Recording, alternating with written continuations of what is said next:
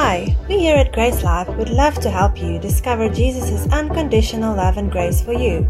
We pray that this message will be a blessing to you and further establish you in the truth of God's Word.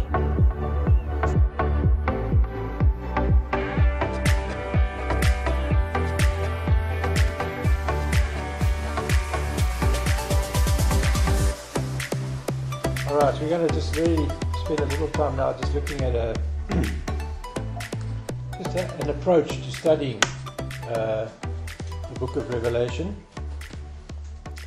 And obviously, you know, when you study anything, and especially the book of Revelation, I think it's very useful to have a framework that you can work around.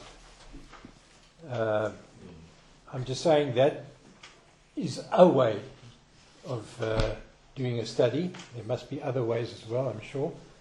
But I just find having a framework is very useful to work around. So I think you've been given a handout, which is the framework that I used, and we'll talk about that a little later on. But I think the best way to understand Revelation is to try and put yourself in John's position. I don't know how easy or difficult that is for you, but to try and really see things as he saw them. You know, it's exciting when you think of that. I mean, how long did this revelation take? How long was he there getting this download, if I can put it in modern terminology? Have you ever thought of that? I mean, was it an hour and then he went off and had some tea or something? Or was it the whole day? Or was it in bits and pieces? I don't know, but I'm just saying. When you think about these things, you know, it just helps us understand and appreciate how awesome it is that the Word of God has been preserved for us. And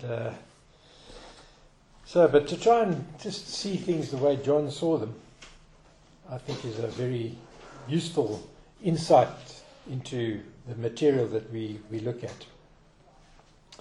So in order to do that, you have to do one other thing, and that is you have to abandon traditional chapter divisions.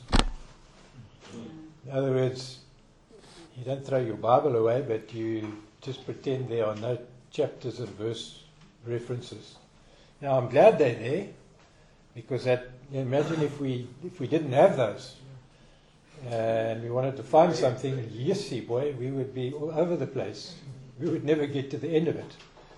But of course, the chapters and verses were not introduced by the Holy Spirit. No. They were introduced in the Latin Vulgate translation, I think, of the Bible way back in the Middle Ages, just for the very same purpose that we're talking about now, to help people find their way around. But the people that put all those chapter and verse breaks in there didn't really do a great job, I don't think, in some instances. Because they put a break in the middle of a whole thought. So now you kind of think, well, that belongs there, but this belongs there. But actually, it belongs together. That's what I'm trying to say. Yeah. So when you see this outline, you'll see that the commentator that I followed actually did this. And when I saw that, I thought, man, this makes so much more sense. You know, now things have got a better flow than they would have had if we just go chapter by chapter. Many instances, the chapter end and the thoughts are contained in what's being expressed do coincide, but it's not always the case.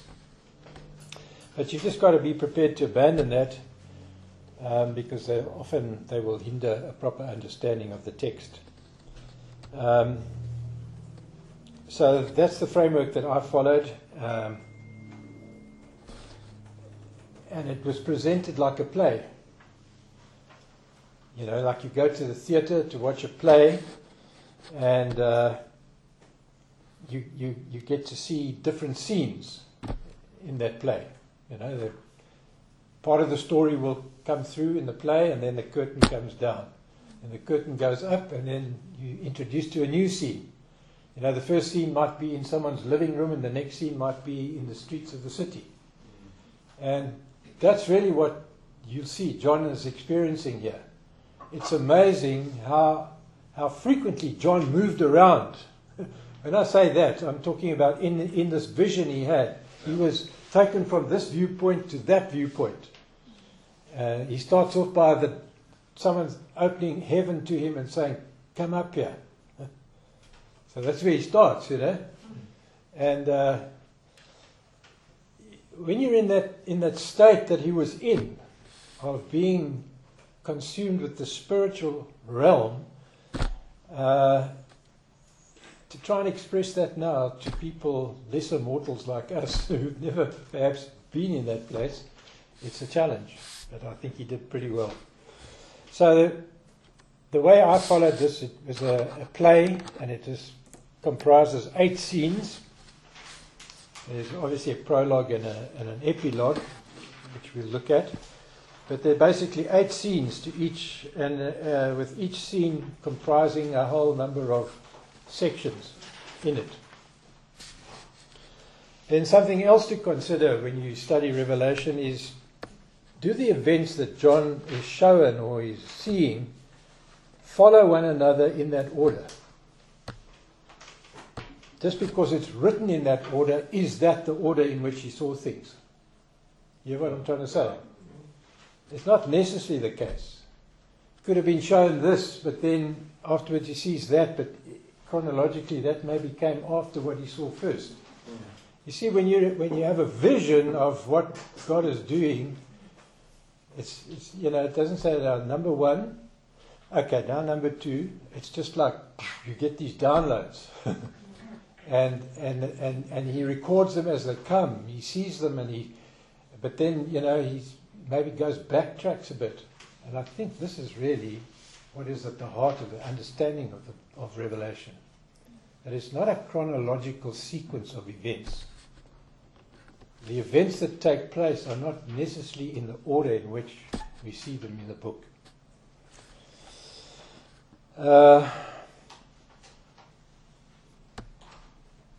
So, that's the question people always ask me.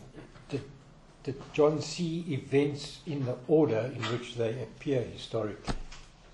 And I don't know that he did. Okay.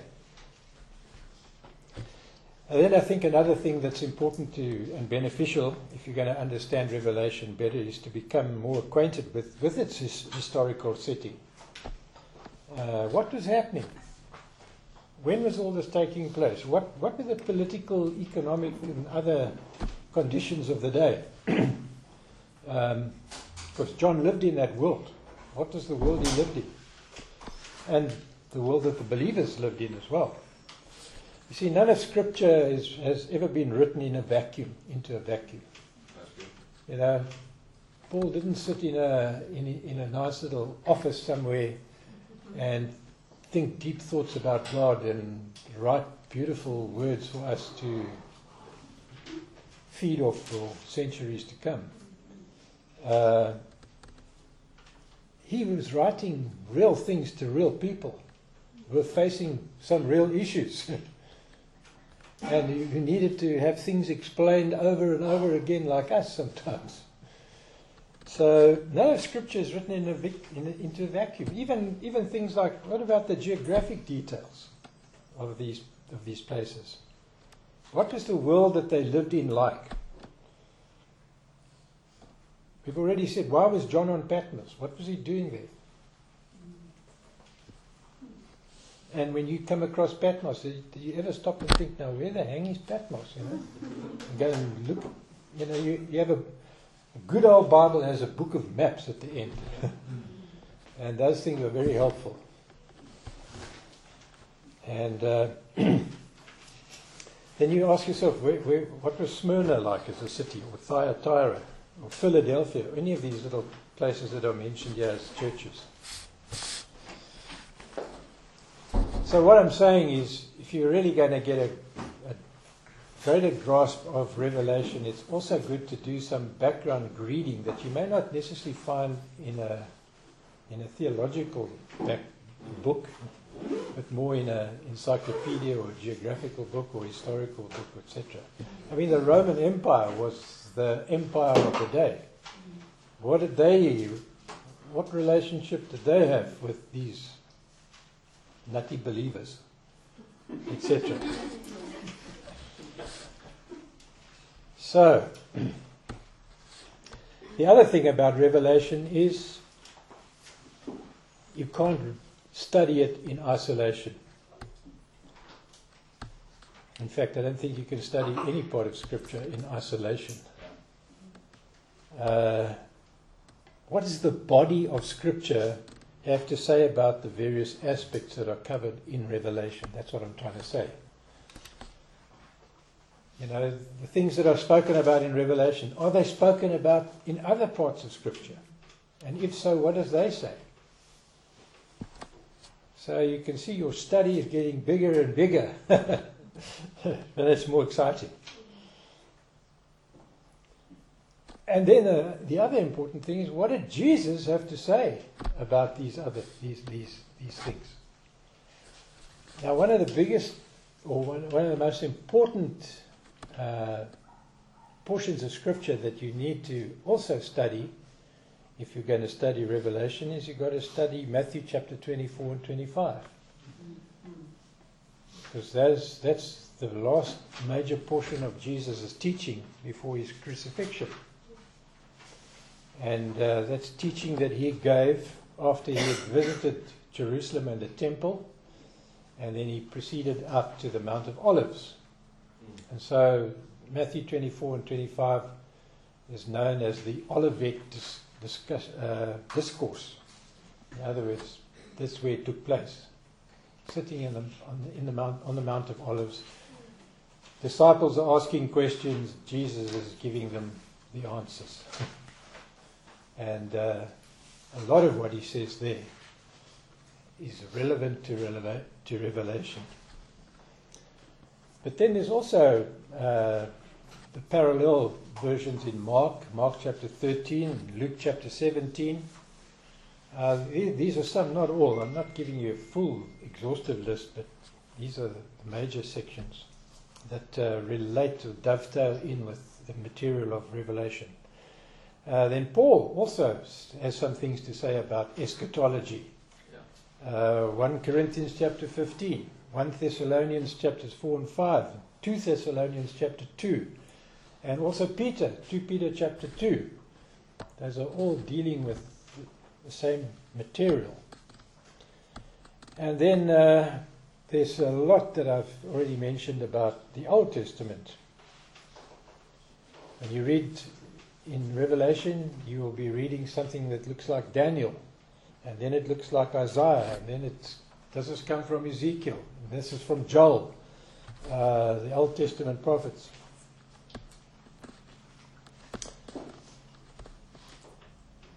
So that's why you need some study aids, and by that I mean a commentary or commentaries. Sadly, I think I mentioned this before, I've never found a grace person, if I can put it that way, who has written a commentary on Revelation. There may be one, but I've never found it. If you ever find it, please let me know. Written from a grace perspective, if I could put it that way. But find a good commentary. The one that I used, I don't know if you'll be able to get hold of it, unless you borrow mine, and I'm not too keen to lend it because I probably will never see it again. You'll get so absorbed by what you're reading. No, I'm only joking. I'd be happy to try and help you. But the book I used was called The Message of Revelation, and it was written by a guy called Michael Wilcock, Wilcock. He's needless to say, an English writer and speaker. He has a good theological background, and obviously he's also a bit academic. But needless to say, I think I found it a good commentary. Is that my phone? Oh dear, sorry about that. And that Message of Revelation is part of a series of commentaries called The Bible Speaks Today. And then I found a wonderful book by Paul Ellis called Letters from Jesus. And he also wrote another book, AD 70, and the end of the world. Finding good news in Christ's prophecies and parables of judgment. And you'll see that I've borrowed heavily from that in my putting together my thoughts on these things. So those are two books I can recommend. So let's go to the study outline that you've been given. I just want to say that firstly, we're not going to go into any depth of or study on Revelation chapter 2 there and the letters to the churches. As I say in the study handout here, that can form a study on its own. If we get into that, I tell you, that'll be it. Peter will be sitting here tomorrow and not in Stellenbosch. We'll send the smoke We'll still be talking. Okay.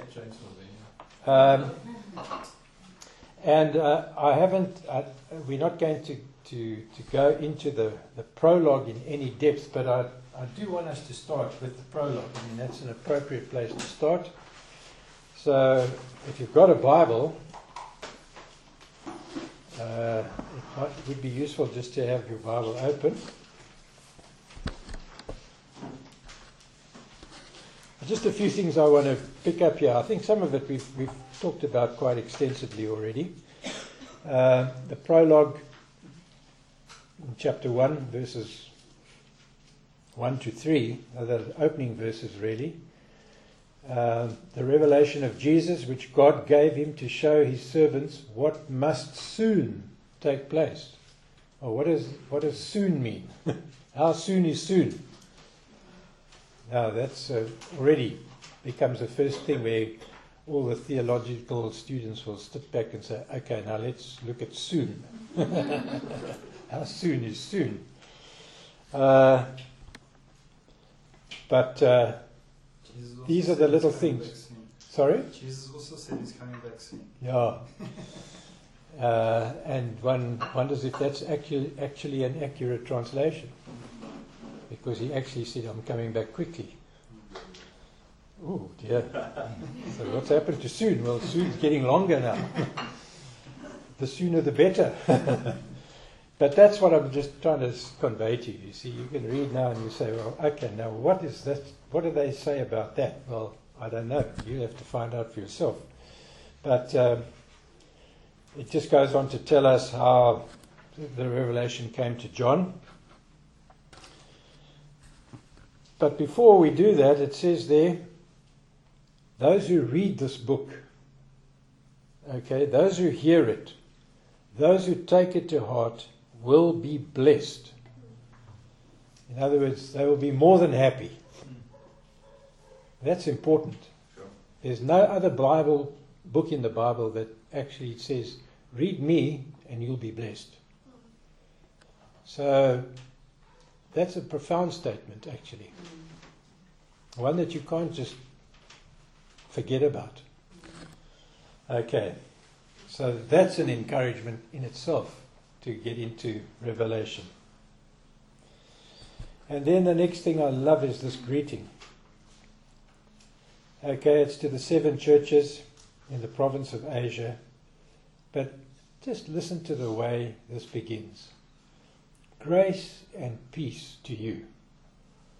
Now what amazingly comforting words those are any time, but imagine what they must have been like to people in these Christians of those days, facing the things they were facing. Grace and peace to you from who? From him who is, who was, and who is to come. From the 7 spirits before his throne, and from Jesus Christ, who is the faithful witness, who is the firstborn from the dead, and the ruler of the kings of the earth. Wow! We're on the winning side. Now what does all that mean? Well, first of all, this is a greeting from the Godhead, from the Trinity. Grace and peace from him who was, is, and is to come. That is, used of God, the Father. Not so. The 7 spirits. Ooh, what's this now? Who are the 7 spirits? I know there's a Holy Spirit. Well, this is the Holy Spirit. Okay, this is an expression that you find first, I think, in Isaiah chapter 11, verse 2.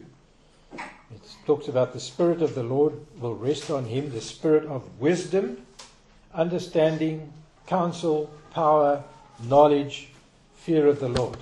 That's the Holy Spirit. Or that is Holy Spirit, not the. He's a person. He's not the, he's a he, person. The Holy Spirit, and from Jesus Christ, the Son. Father, Son, Holy Spirit. This time order Father, Spirit, Son. Don't ask me why. It just keeps you on your toes. And then verse 5b is another important thing to remember. Why? Because that tells you who you are. To him who loves us, first of all, you're loved, and has freed us, we are free from the sin by his blood, and has made us, not is going to make us, has made us to be a kingdom and priests to serve his God and Father. To him be glory, power forever and ever. Amen. So that's a wonderful affirmation of who we are in Christ. When you're reading this letter, you'll be blessed every time you read that. It's an affirmation to you of who you are. It's clarifying your identity and your purpose. We've been made a kingdom and priests to serve God our Father. So our identity and our purpose is made very clear. Morning, priests.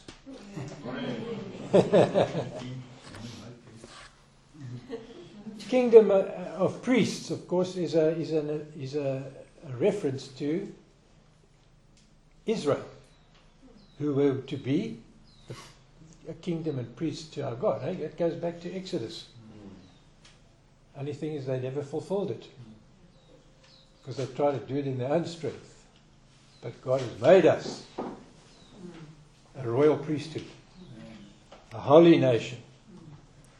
So this is another thing you'll find in Revelation, is there's often references to Israel, the Israel, but we are the Israel of God. It's not referring to Israel, but Israel, the church. And I'm not preaching displacement theology, I'm just preaching what I see in the Word of God. Okay. So, that's a wonderful thing. Then there's a reminder in chapter 8, who is speaking? Before we get there, chapter 7, now this is an interesting one. Look, he's coming on with the clouds, and every eye will see him, even those who pierced him, and all the peoples of the earth will mourn because of him, and so shall it be. Amen. Oh, he's coming with the clouds. That means he must be coming back. Eh? Well, he is coming back, but is this a reference to it? Actually, no, it isn't. What? You see, the Bible uses 2 words for coming. And the one that's used here is Erchomai. Coming in the ordinary sense of coming and going. So whenever you see the word Erchomai used, it's just talking about a normal coming or going. But when you see the word coming translated as parousia, that is the royal king's coming. So when Jesus comes back to earth, he will be coming as parousia coming. He'll be coming as royalty.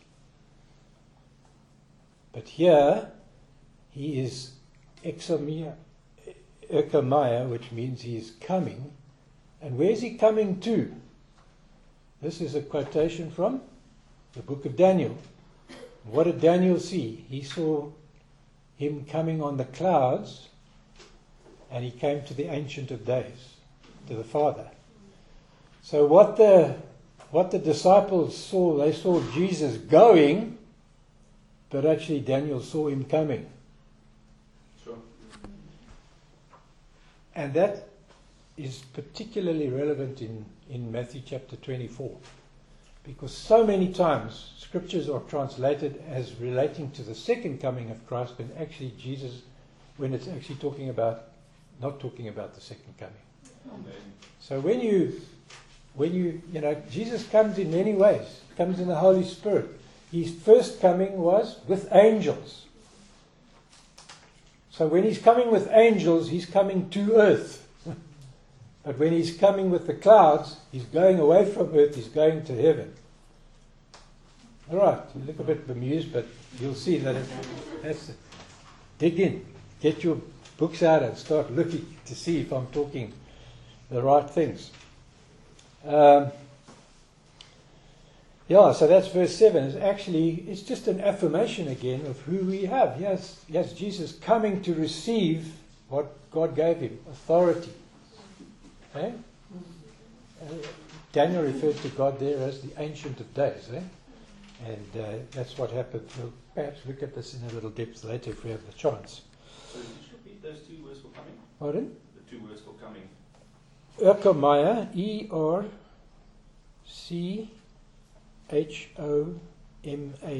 Erchomai.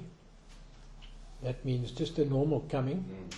And then parousia, P-A-R-O-U-S-I-A, parousia. In fact, often you'll see people make reference to the parousia of Jesus.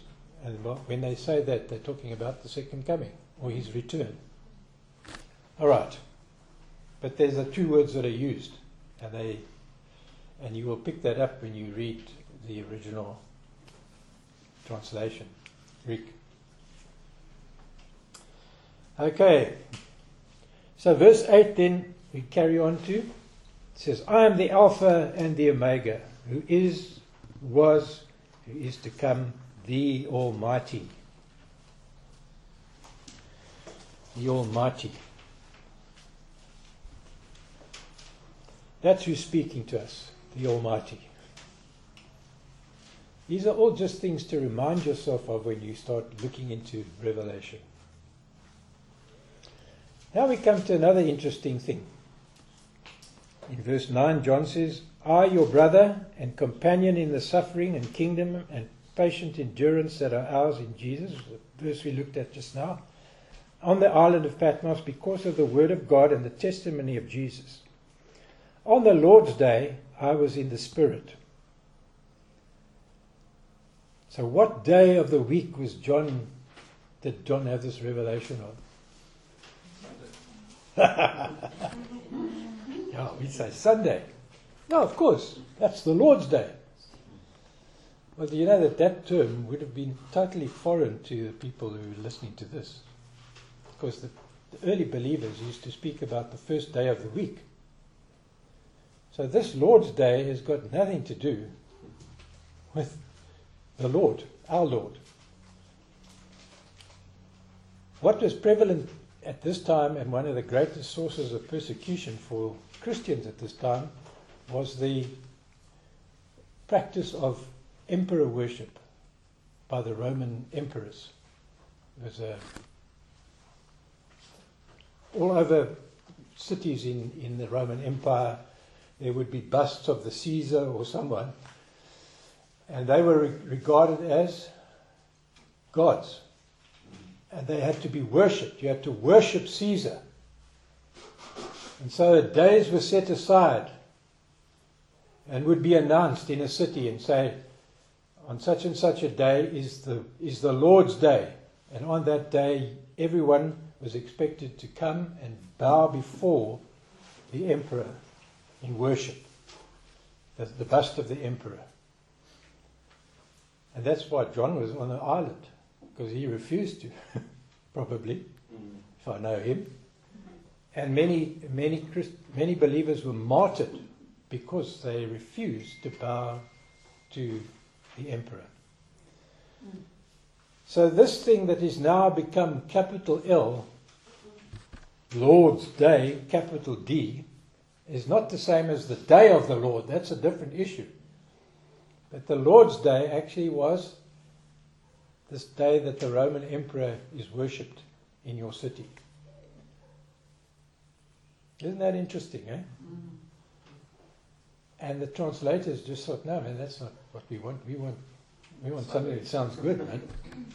So everybody just goes along. We don't question it, we don't query it, and it's hard to pick up in translation. But if you read something of the background, then you'll find this is actually what it means. All right.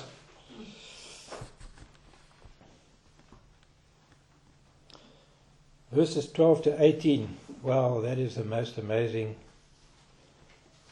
vision that John has. And he turns and he sees the 7 golden lampstands. And amongst those lampstands he sees someone that is like a son of man. And he describes this incredible sight that he saw. And he was beholding Jesus. Wow. And that's the question that we always need to ask ourselves is, are we following that Jesus? Or are you still following, or are we still following Jesus the Nazarene? The one that we are familiar with. He had flesh and blood to him. He looked like us in his human form. Nor should we be following the resurrected Jesus. Because the resurrected Jesus and the ascended Jesus are not the same. He's in glory now. God is spirit. Okay? Well, these are things we have to come to grasp for ourselves. He had a resurrected body that was visibly a body that could do all sorts of amazing things. But he ascended into heaven after that. They saw him go. And he came on the clouds, as we saw. And Jesus is now living in the realm of God. And by his Spirit in us. Okay. Makes you think, eh? There's more to this than we often just allow ourselves to believe. But anyway, it's for you to make those conclusions for yourself. I'm not saying that you have to do this or believe it exactly this way. So then the structure, also in verse 19, the structure of the whole book is set out there for us. It just says, write what you've seen, write what is now, well first, and then write what will take place later. So basically John had to say, what have I seen? I've seen Jesus. What is now? The churches, in 7 churches that he's writing to. And what will take place later? The rest of the content of Revelation.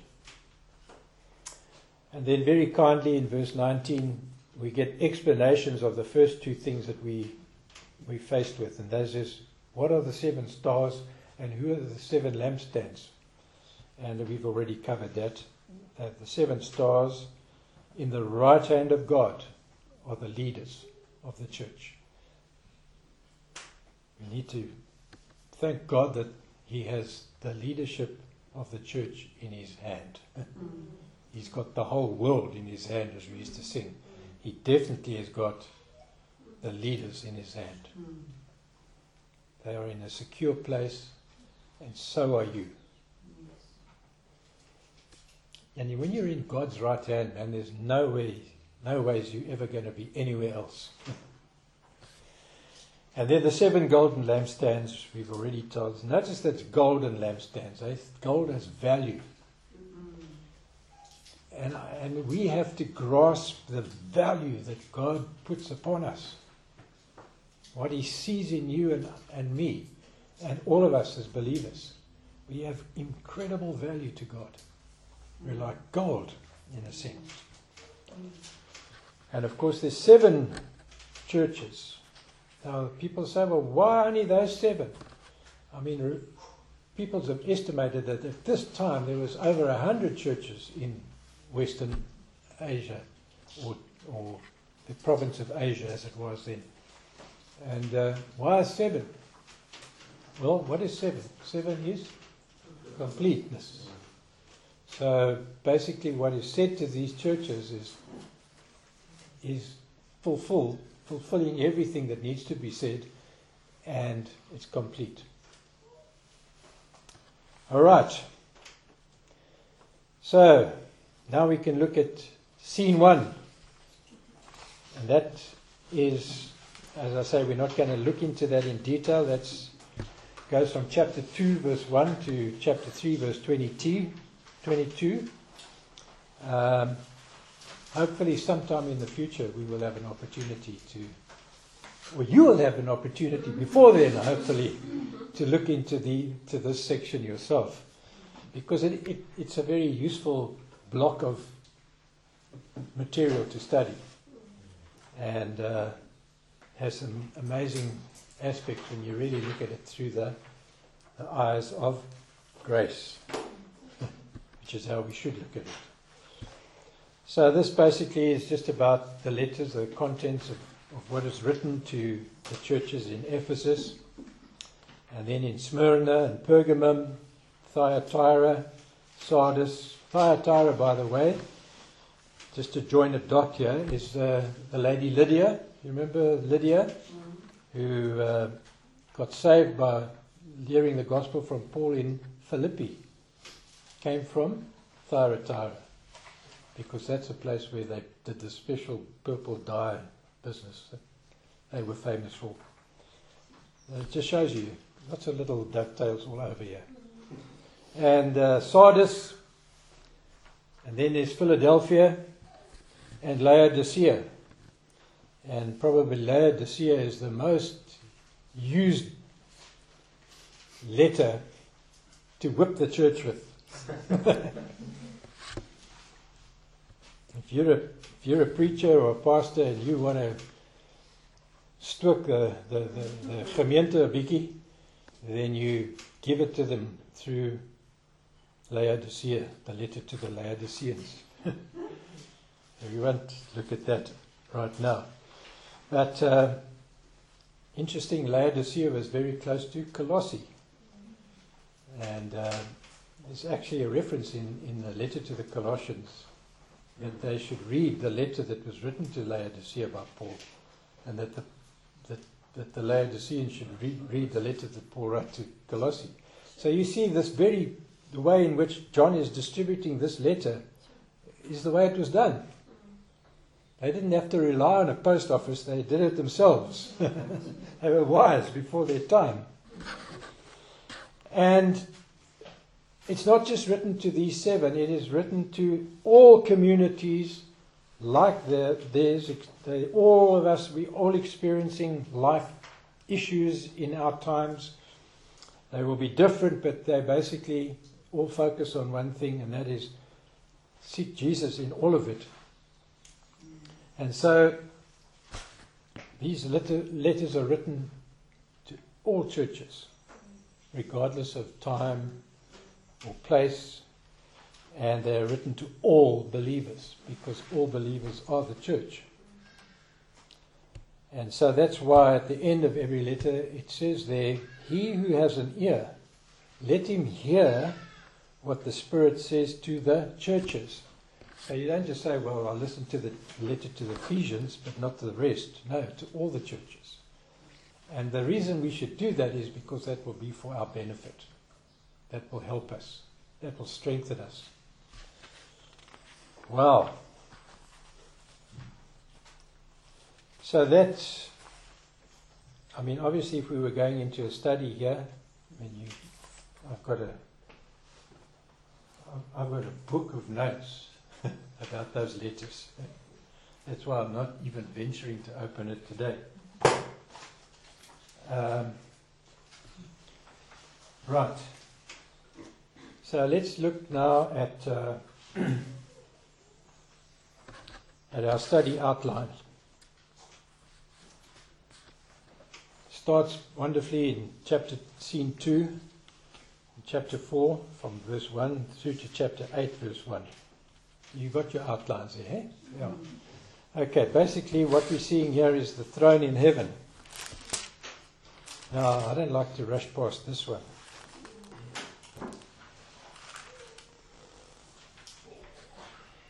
The throne in heaven. And of course the thing that captures the eye straight away, apart from the throne and all the spectacular description that takes place there, all that we see there is the fact that it is focused on one person really, and that is the Lamb. The Lamb. And it's the Lamb who is given, who's the only one who qualifies to open the scroll, or the seals on the scroll of history. So by opening those seals, he's beginning to unfold history to us.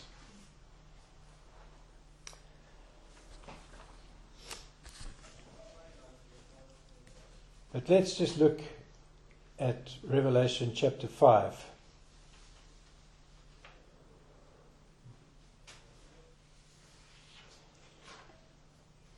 Then I saw at the right hand of him who sat on the throne a scroll with writing on both sides, and it was sealed with 7 seals. And I saw a mighty angel proclaiming in a loud voice, "Who is worthy to break the seals and open the scroll?" But there was no one in heaven or on earth or under the earth who could open the scroll or even look inside it. I wept, and I wept because no one was found who was worthy to open the scroll or look inside. Then one of the elders said to me, "Do not weep. See, the Lion of the tribe of Judah, the Root of David, he has triumphed. He is able to open the scroll and its 7 seals." And then I saw a lamb. Have you ever been struck by that? I know who can open the scroll. He's the Lion of Judah, and he's the Root of David. And then I saw a lamb. What? What's going on here? And I looked at this lamb, and it looked like it had been slain.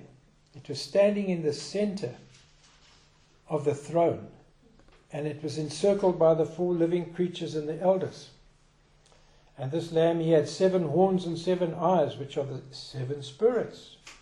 This is the Holy Spirit we're talking about here, of God, sent out into all the earth. He came and he took the scroll from the right hand of him who sat on the throne. And when he had taken it, the 4 living creatures, the 24 elders, they fell down before the Lamb. Each one had a harp, and they were holding golden bowls full of incense, which are the prayers of the saints. And they sang a new song, "You are worthy to take the scroll and to open its seals, because you were slain. With your blood you have purchased men for God. From every tribe and language and people and nation, you have made them to be a kingdom and priests to serve our God. And they will reign on the earth." Wow! Then I heard the voice of many angels, thousands upon thousands, 10,000 times 10,000. And they encircled the throne of the living creatures and the elders. And in a loud voice they sang, "Worthy is the Lamb who was slain to receive power, wealth, wisdom and strength and honor and glory and praise." And every creature in heaven and on earth and under the earth and on the sea and all that was in them, singing to him who sits on the throne and to the Lamb, be praise and honor and glory and power forever and ever. Amen. Wow. I think if I was John, I'd be flat on my face. Just caught up in the awesomeness of thousands upon thousands, tens thousands of angels, all of creation worshipping the Lamb. Now I just want to stop there and talk about the Lamb just for a moment. Jesus obviously is referred to as the Lamb. in Isaiah chapter 57 verse 3, 53 verse 7, he's spoken of that, and of course we know that when John the Baptist saw Jesus coming, he said to those who were with him, "Behold the Lamb of God." And when John was restored, or when Peter was restored after he had denied Jesus, one of the things Jesus said to him at the Sea of Galilee was, "Peter, do you love me? Feed my lambs." So this is the first place where in Revelation where we encounter Jesus as the Lamb. And now comes another interesting thing where it's good to know the Greek. Because like good Greeks, they have more than one word for lamb. We're happy with "Gee my not a lamb, jong." Lamb and mutton. Yeah, mutton dressed up as lamb. Yeah, okay. But the word that is used generally for the Greek word for a lamb is the word amnos. Okay, so when John, in John chapter 1 verse 29, John the Baptist says, "Behold the Lamb of God." He says, "Behold the amnos." Behold the Lamb of God. Isaiah 53:7 says exactly the same, the amnos. And that word lamb, of course, is a direct indication of Jesus' character, that he was innocent, pure, and he had a pure purpose, and that was sacrifice. And of course, we know that was the role of the lamb in the sacrificial system. Yeah. But the word that's used is amnos. Funny to say that when you come to Revelation, the word that's used for lamb here is arnion. A-R-N-I-O-N. And all the references to lamb in Revelation use that same word, arnion. Not amnos, arnion. And the only place where arnion is used outside of Revelation is in John chapter 21 verse 15, where Jesus says to Peter, "Feed my lambs." So in 29 times in Revelation, the word arnion is used. Now what does arnion mean? Well, obviously it means a lamb, but it means a very tiny lamb. What in English we would call a lambkin. Ek weet nie of daar gelyke woord in Afrikaans is vir 'n klein lammetjie. Of 'n hengse klein lammetjie. I don't know. But this is speaking about a young, small lamb.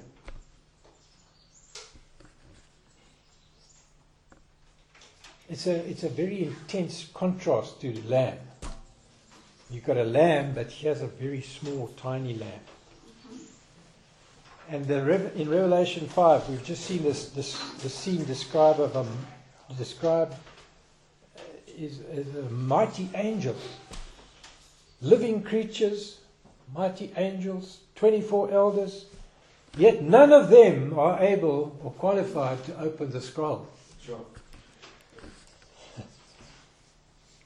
The only one that is this tiny, small, little lamb. Baie klein lammetjie.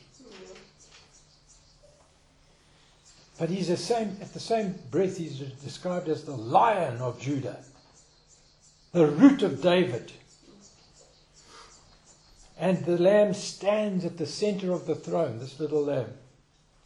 And this little lamb also bears the marks of victory. He looks like he has been slain.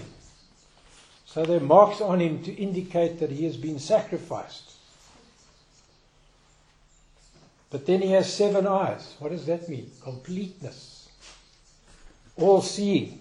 Nothing is hidden from him. He has all wisdom. He has 7 horns. Horns are a symbol in Revelation of power. He has complete power, 7 horns. And everything is focused and centered on the Lamb as he takes the scroll. And everything proclaims his deeds and his worth. Imagine being part of that throng in heaven. Prepare yourself for a new job. You know, when we get to heaven, we think, well, I just hope there are nice golf courses there, or I'm just going to spend the whole day playing golf or fishing or doing what you like doing. You're going to be there worshiping. And you will never want to stop. You know, heaven's a noisy place. In fact, so noisy that in Revelation it actually says there was silence in heaven for half an hour. Sure. That was a miracle. It was worth noting that ons het 'n oomblik se stilte hierso. Net 'n oomblik. The rest of the time, heaven is like you think you've been to some worship services. I tell you, we don't know what is awaiting us, what we will be part of when we get up there or wherever to worship Jesus. The Lamb will overcome them because he is Lord of Lords and King of Kings. And with him will be his own called, chosen and faithful followers, which is us. That we are told in Revelation 17 verse 14. The Lamb will overcome because he is Lord of Lords, King of Kings, and he will have with him us, his chosen ones. Wow. Interesting little bit of stuff that you might miss if you just read Lamb as Lamb and just realize that there's another depth to it. It's just amazing, like the little insignificance, so to speak, of this is such a profound thing. Right. So then, in the outline, if we can just move on, when we get to chapter 6, verses 1 to 8, the first 4 scrolls are opened. And every time a seal is opened on the scroll, it releases a horseman, a man on horse. And we see these 4 horsemen, one after the other, so-called riding out across the world. And the one's on a white horse, and he represents conquest.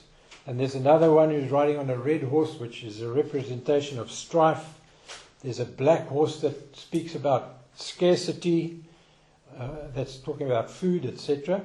And then there's a pale horse, which is speaking about death. So then we need to know, what are these all about? And we'll look in that further on. And then there's the suffering. The 5th seal opens. It talks about the suffering of the church. The 6th seal is the shaking before Christ's return, or his parousia. And then the 7th seal, which I mentioned just now, is silence in heaven for half an hour. Okay, we're going to come back to look at these a little bit more detail.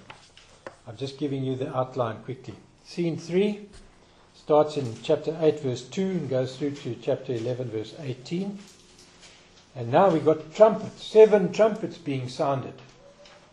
And they are trumpets that are issuing a warning of some disastrous event. Probably describing aspects of what's already been described by the opening of the seals. And we see the world in turmoil and upheaval. This is just speaking of the centuries of world history. You know, the world has never been at peace. You realize that? There's never been a century of peace. There's been turmoil all the time. That's why the gospel is desperately needed. People are in turmoil. Even now, as we sit here, I mean, we don't know half of what is happening in other parts of the world. World systems are in turmoil. Yo, I hear the price of diesel's going up badly next month again. Turmoil. And in all of these things and all these warnings, men still refuse the good news.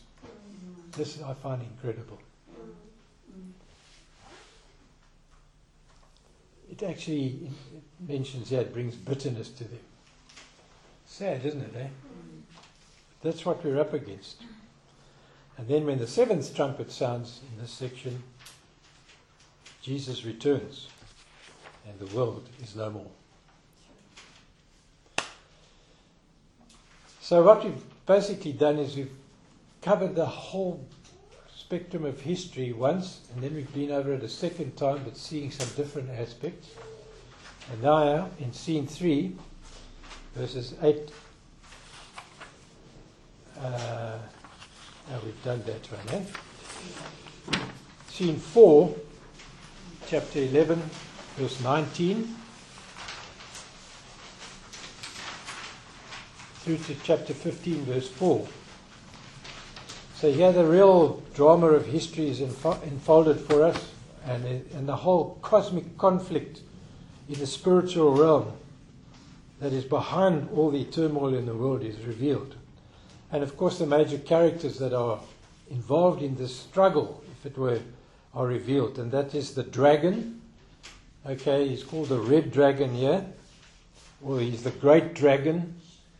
He is Satan. And needless to say, he would be described as a dragon. And then there's the woman.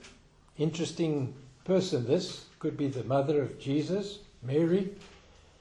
But it can also be the church. And then there's the child, and the child is Jesus. The whole story is rather, the devil is cast out of heaven, his efforts to destroy the child, and then because he couldn't destroy the child, he now wants to destroy the woman, which is the church. And then there's some further characters that emerge in this particular scene. The ones that all the people love reading about. And this is the beast. The beast, there's two beasts. One from the sea. And he comes wielding power and authority that is given to him by the dragon. And then there's another beast that emerges from the earth. And he is more like a support role for the beast from the sea. He's there to give like a credence or support to the first beast.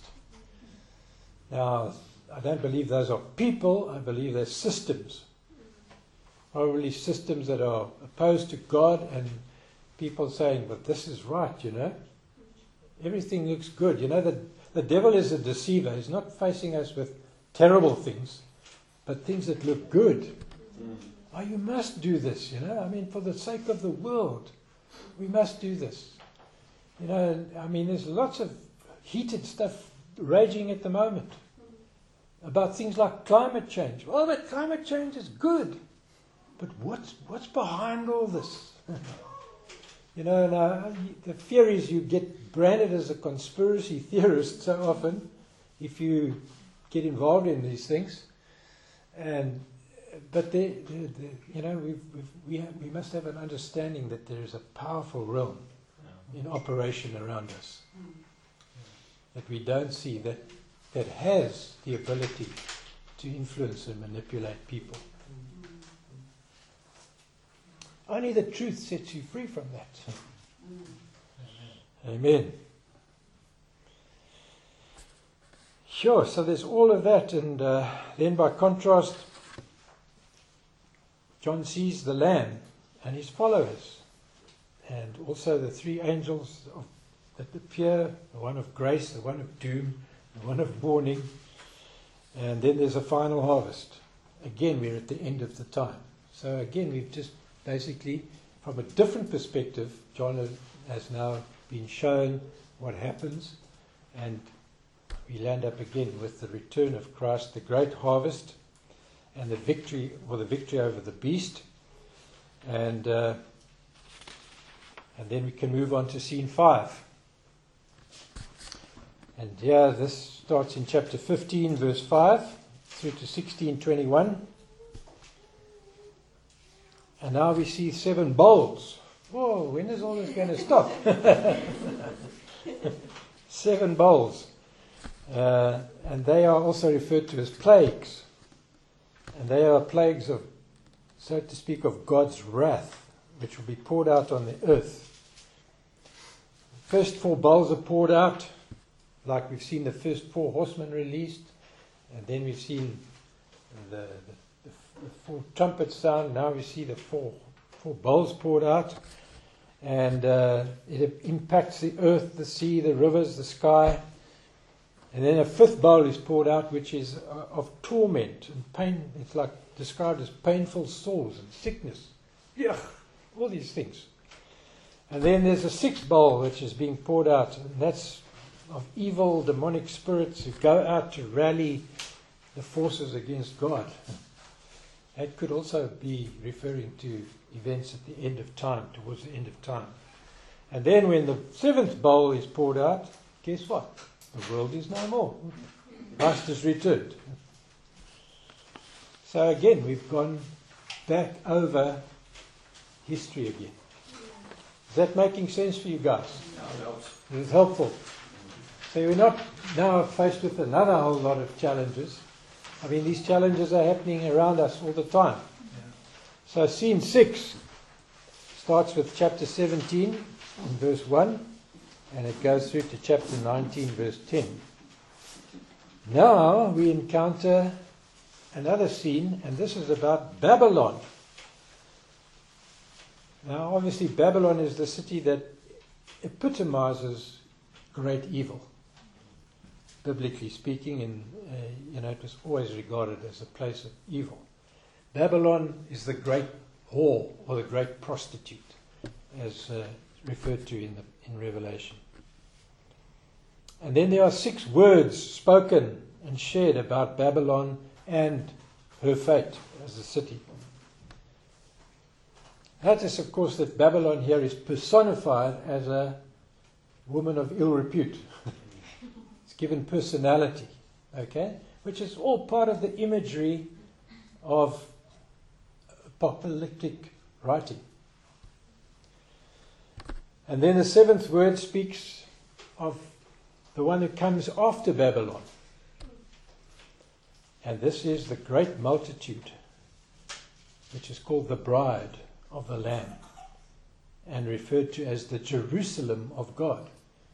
Again, there's a Jewish term there, the Jerusalem of God, and that is the church. Okay. And then the scene ends with the true words of God. Scene 7 starts in chapter 19 verse 11 through to chapter 21 verse 8. And now we have here 7 visions of what is really the ultimate reality behind history. And the first vision is of a rider on a white horse, but this isn't the same as the rider on the first white horse. Sure. This is the real rider on a white horse. And he has, as we know, he is the captain of the armies of heaven. He is Jesus. Second vision is of his assured victory. The third vision of his doomed enemies. The fourth vision of Satan being bound.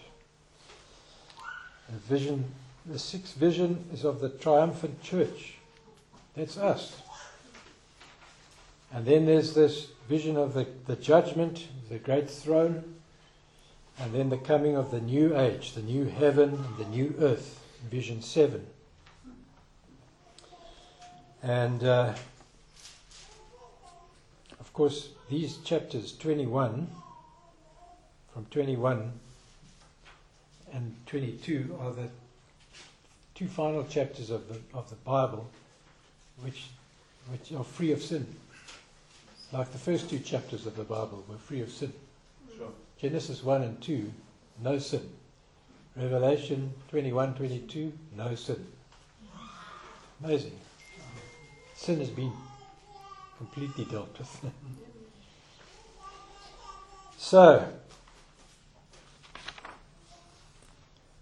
So we've had seven scenes. Well, if 7 is the perfect number, why is there an 8th one? Well, I think just to be different. We have an 8th scene. You're getting your money's worth at the theatre tonight. Scene 8 is from chapter 21, verse 9, through to 22, verse 19. And that, of course, now speaks of Jerusalem, the bride. And in these final revelations, John is shown the bride by an angel. He says, "Come, I will show you the bride, the wife of the Lamb." So we're at the wedding. We're about to be at the wedding. And then we have this wonderful revelation of God's city. The second revelation of God's dwelling. The third revelation of God's river of life. And then the fourth revelation is God's word is being validated and his words are seen to be trustworthy and true. The fifth revelation, God's word is complete. And then there's a final blessing in the last sixth revelation. And then the seventh revelation contains a warning that no one should take anything away from this book, just as one shouldn't add anything to it. Don't take away anything except the truth that it reveals to you. But don't delete it, in other words. Don't try to take things out and say they weren't there. That could be bad news. And then we'll end up with, believe it or not, an epilogue. Chapter 22, verses 20 and 21. The last two verses of that chapter. Okay, now we'll look at some of that in a bit more detail. When are we going to break? Break about now.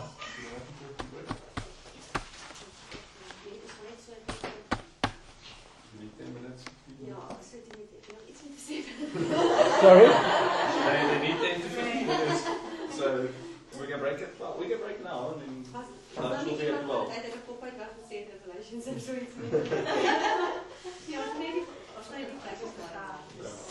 I think what we'll try and do maybe is, I won't go through all of this in detail because I think it'll be too long. But maybe I can just do maybe one or two scenes. I know that's incomplete in terms of the whole thing, but just to show you some of the stuff that you can draw out of it. And then maybe I can just spend a little time talking about some of the issues, like what is the rapture? Because the rapture is not mentioned in Revelation. So let's talk about the rapture, and don't let's forget the Antichrist. We must know who the Antichrist is. So maybe I can just touch on a few of those things before we close. Yeah, maybe you want to do it now or afterwards? Afterwards? Yeah, maybe just if you guys want to share something that was like a wow or a aha, or I never thought of it that way. I know there's lots. We just go around and share on that for a moment. The whole thing of no sin was quite interesting. So even though they didn't get all the chapters right, at least we have the no sin start and the no sin and the no sin end. Yeah. I think what's very helpful for me is the seeds. And then I'll break down a couple of I'll take this and go study it out accordingly. Sort of just gives you a compass. Because you often get into Revelation, you feel like I'm lost out at sea. I'm not sure which way am I going. I just have a quick question. I couldn't hear clearly. You say the scenes are just repeating the history in different forms, but it's what's happening in the world at the moment. That's basically what I think. Well, not that I think, but I think others have. Scene 8 as well. Scene 8. Scene 8 is basically talking about the year after. Yeah, it's the first new day almost. Yeah. That's why I think 8 That's why I think 8 is important. It's a new beginning. Hey, you're right ahead of things, Jim. But you say that 8 is what? It's like the new beginning. It's not telling us what's Calculated happening. opinion. It's It's your calculated opinion now. Yeah. Well, 8 is also refers to grace. It refers to a fresh start. Yeah. So we go through 7 and then 8 is first day again, basically. Yeah, So that's why it's sort of that's a very grace. true. Yeah, that's exactly, I think, why 8C was necessary. Yeah, so it's complete after 7. Because that is a complete new start. Yeah. Like Jesus rose on the 7th day, the sun, or the Sunday, and then the first day of the week is the 8th day. That's a new beginning. That's also our first day, if you think about it, because Adam and Eve rested on day 7. 7, and they started to work on day 8. Yeah.